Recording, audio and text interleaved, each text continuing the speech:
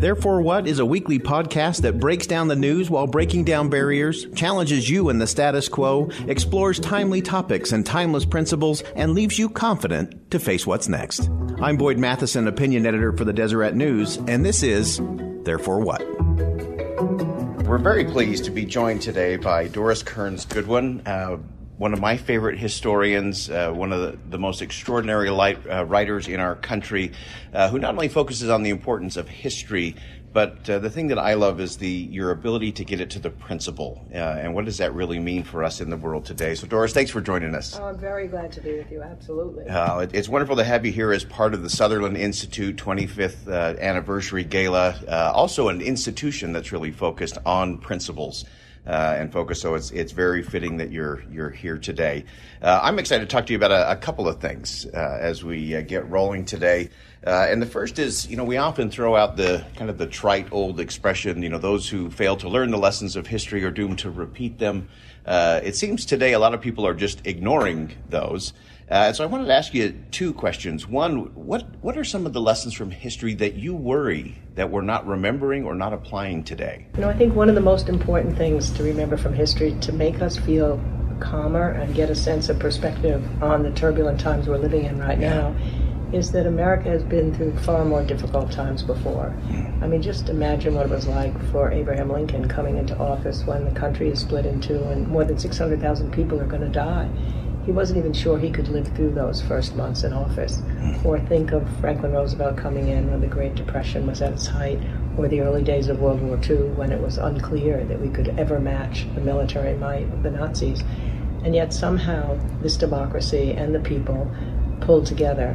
And I think if we remember that now, it will make people feel that we'll get through these turbulent times right now as we have before. That's what history does. It gives you perspective and solace. Yeah, so in addition to that perspective, because I think that's so true, we do need to remember that in times like this, there's always been times like this, so we do come together. What are some of the other important lessons from history that we should be really thinking about today? Well, when you think about the difficulties that we found ourselves in earlier times of history, it often had to do with that kind of partisan divide that we're feeling right now. Obviously the 1850s. I was on a plane one day, and a woman said to me, an older woman, she said, "Tell me that things have been worse." So I started telling her about, this is just going to contradict almost what I just said. I started telling her about the 1850s and how they had such partisan newspapers that you only read what you believed in. So if you're in the Stephen Douglas debates with Lincoln and you're reading the Republican newspaper, you're hearing that he was so great that he was carried out on the arms of his supporters. If you're in the Democratic newspaper reading it, you're hearing that he was so terrible he fell on the floor and they had to drag him out. So there's a sense in which I think one lesson of history is to learn that was not good, that people were seeing different facts from the North and the South, from the Republicans and the Democrats, as well as different opinions, and it led to an ever-escalating division in the country, which of course ended in the Civil War. So that's when I told the woman that was the 1850s, was like, well, that didn't end well, did it? But we have got an unusual time right now, which we've been leading up to, where the press is much more divided. People are only reading what they want to read. Before, you at least had 3 television networks which had the facts the same, even if opinions were different, or collective radio, or Lincoln giving a speech, so it's a different time right now, and I think we should just know we've got to figure out how as a country to have common interests. The other thing I worry about that we need to remember from history is that Teddy Roosevelt used to warn that the rock of democracy would founder if people started seeing themselves as the other from different sections, regions, or religions, rather than as common American citizens. And you needed that bond. And I think that bond we need to strengthen today. I think that's such an important point. I want to take you now from being the historian to now I'm going to turn you into the futurist. So I want you to project forward in history. What are some of the lessons from our day, from here in 2019, that you think future generations are going to be really focused on? We better learn that lesson from 2019. Well, I think people will look back at our time and just wonder how it got so intense. I mean, I read an article not long ago that said that It used to be that people worried more about whether their child would marry outside their religion, but now they're worrying more if they'll marry outside their party. And there's so much more that brings us together. And parties don't even have the power that they once had. They can't nominate the candidates. They don't raise the money in the same way they did. They don't have the publicity they did.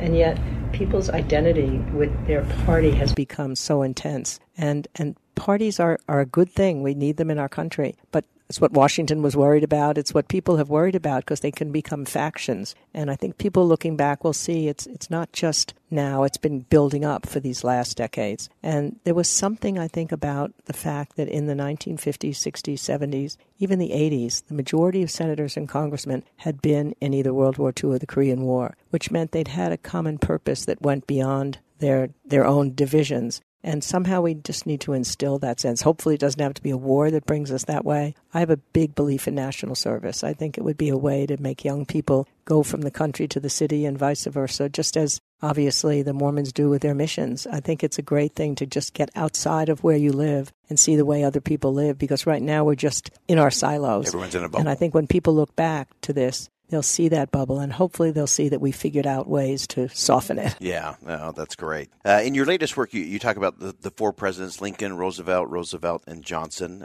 some very different, very diverse backgrounds and family experience and education. And yet there was one of the common threads that you drew was that they all had this interesting connection to story and this ability to tell the story. What did you learn about that? Yeah, I think communication, obviously, between a leader and his people or the organization is a central ability to mobilize them to a common goal. And they all understood that more important than just communicating facts or figures or even just ideology was to tell people a story. For example, when Lincoln was trying to talk about slavery, his whole storytelling would be, this is where it came from. And he'd talk about it historically. Here's where we are now. Here's where we need to go as a nation. And people asked him, why do you tell so many stories? He said, because people remember stories better than facts and figures. And if you look at any of Roosevelt's, FDR's fireside chats, they would always tell a story. At the first one he gave, when there was a banking crisis, and he had actually had to call a bank holiday to close all the banks. Right. So what does he do? He tells people who've taken their money out of the banks and they've got it under their mattress that he's now got some emergency legislation that he's passed will shore up the weaker banks. But he said when you put money in a bank, it doesn't just sit there. That's why they don't have it when you start drawing it out. Right. It goes to mortgages and loans to make the economy go around. So I promise you now that because of this federal law that was passed, you'll be better off taking your money back than keeping it under your mattress.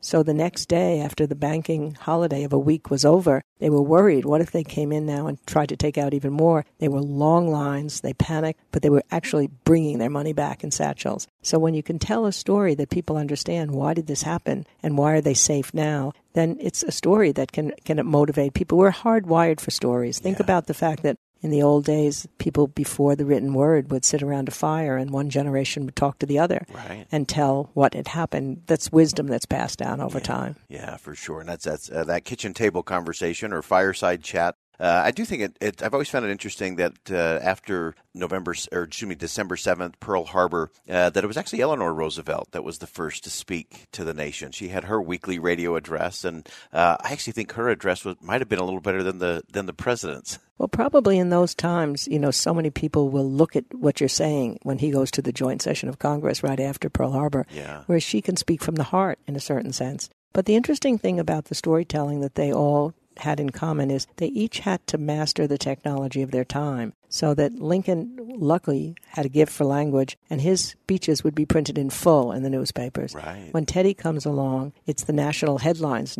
National newspapers have been born. So his ability to say things in very quick order, the square deal for the rich and the poor, was a story, really. Yeah. And then FDR he's talking to individuals. There's a feeling that people have that he's talking directly to them on the radio.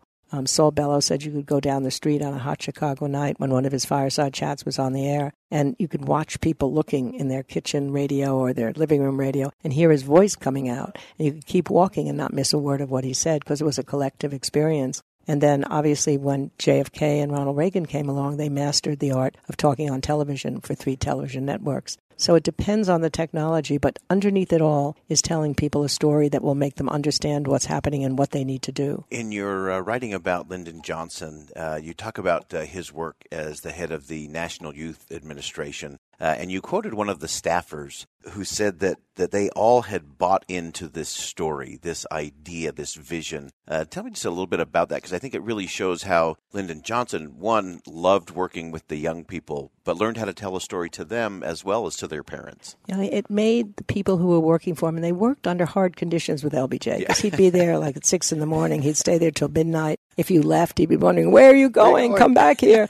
But they stayed with it because they knew that through the National Youth Administration, a whole generation of young people that would have had no jobs, no hope, no future, were given work to do. And they believed in it. And they saw these jobs being created out of nothing all of a sudden. There's jobs in highways, there's jobs, and that they were being learning skills, which they could bring to them. And when a leader can make you feel that you've got something that's making a difference in people's lives, it really helps motivation. It gives you a sense of purpose. Yeah. Do you feel like we're losing that sense of story in the country? Are the American people in all of the just the headline and the clickbait kinds of things, or are we losing that important essence of story? I do worry about that because stories take a while to unwind. As Lincoln said, they have a beginning, middle, and an end. So it's not going to be captured in a short email or a tweet. It really takes people to be part of the process of hearing the story. And everything is so shortened right now. Breaking news is happening before you've even absorbed a speech that a president might have given. You've got the pundits who are tearing apart 2 or 3 lines from it. When JFK gave his Cuban Missile Crisis speech, they went immediately back to the normal programming. So there wasn't going to be 5 people, even sometimes maybe including myself, saying, well, he said this, and this wasn't the right thing to say. So I think, yes, I do worry that it's so divided up right now, and there's such a premium on immediate responses rather than thoughtful responses. Yeah. And people are demanded to speak right away, and they speak without thinking. Right. And then a story is lost because that takes time. Yeah, that instant certainty, I think, is a big trial for the time, and it does prevent us from getting both to the story and I think to the history, to the facts of it. Right, exactly. Yeah. So as you look at these great figures that you've studied and written about over the years, clearly there was something going on in the learning and in the homes in America that allowed, over that first 100 or 150 years, people were learning history, and it was producing more great. It was producing Lincoln and Roosevelt and Johnson and so many others. What are we missing today? It seems like we're not seeing that kind of leadership. Is it a disconnection from history? Yeah, it used to be, I think, that people who were the leaders felt connected to the ones in the past. I mean, Lyndon Johnson's hero was FDR. FDR's hero was Teddy Roosevelt. Teddy's hero was Abraham Lincoln. Abraham Lincoln's was George Washington. But more importantly, I think,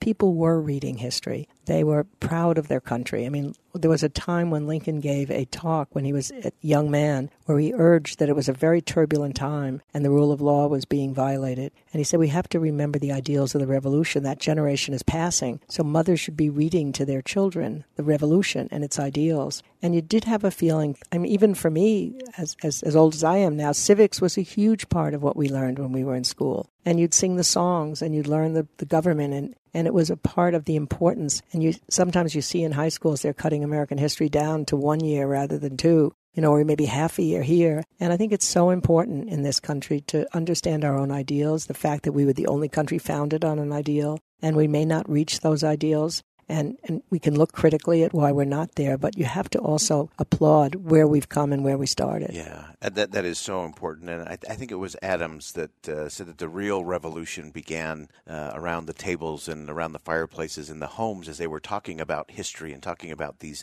principles and values. Absolutely. I mean, it began, I think it was said, in the hearts and minds of the people before the first shot was fired. That first shot fired on Monument Street, where I lived in Concord for 45 years, the old North Bridge. Yeah. And just every year you see them reenact that battle. And you know that those soldiers have something that they're fighting for. There's a cause, there's a purpose. The colonists really believed that in the Declaration of Independence, when it finally gave them that real push to do what they were doing. So tell me, how is your life different because of your commitment to history? I think it means that you live with different layers of your life all the time. I mean, I feel sometimes when I was working on FDR that I was living back in the 1930s, and then I get catapulted back to the turn of the 20th century with Teddy Roosevelt, and then back to the Civil War. And just like you learn from your parents and your grandparents, you really learn from the struggles and triumphs of the people who went before us. So it allows me, when I'm walking down a street, to feel like I'm not just here now, I'm connected to the past. And I think it matters a lot to me in part because my parents died when I was young. So to be able to look back at their lives, which I finally did when I wrote Wait Till Next Year about baseball, and make them come alive, just as I try to make these other people come alive by living with them for so long. It just makes you feel broader, I think, as a result of it. You're not just here alone. You're here as a result of your ancestors. And it makes you think about the ideals of the country more than you might otherwise do in a regular day. What do you think it was about Lincoln's upbringing and his learning that enabled him to really embrace what you so eloquently captured in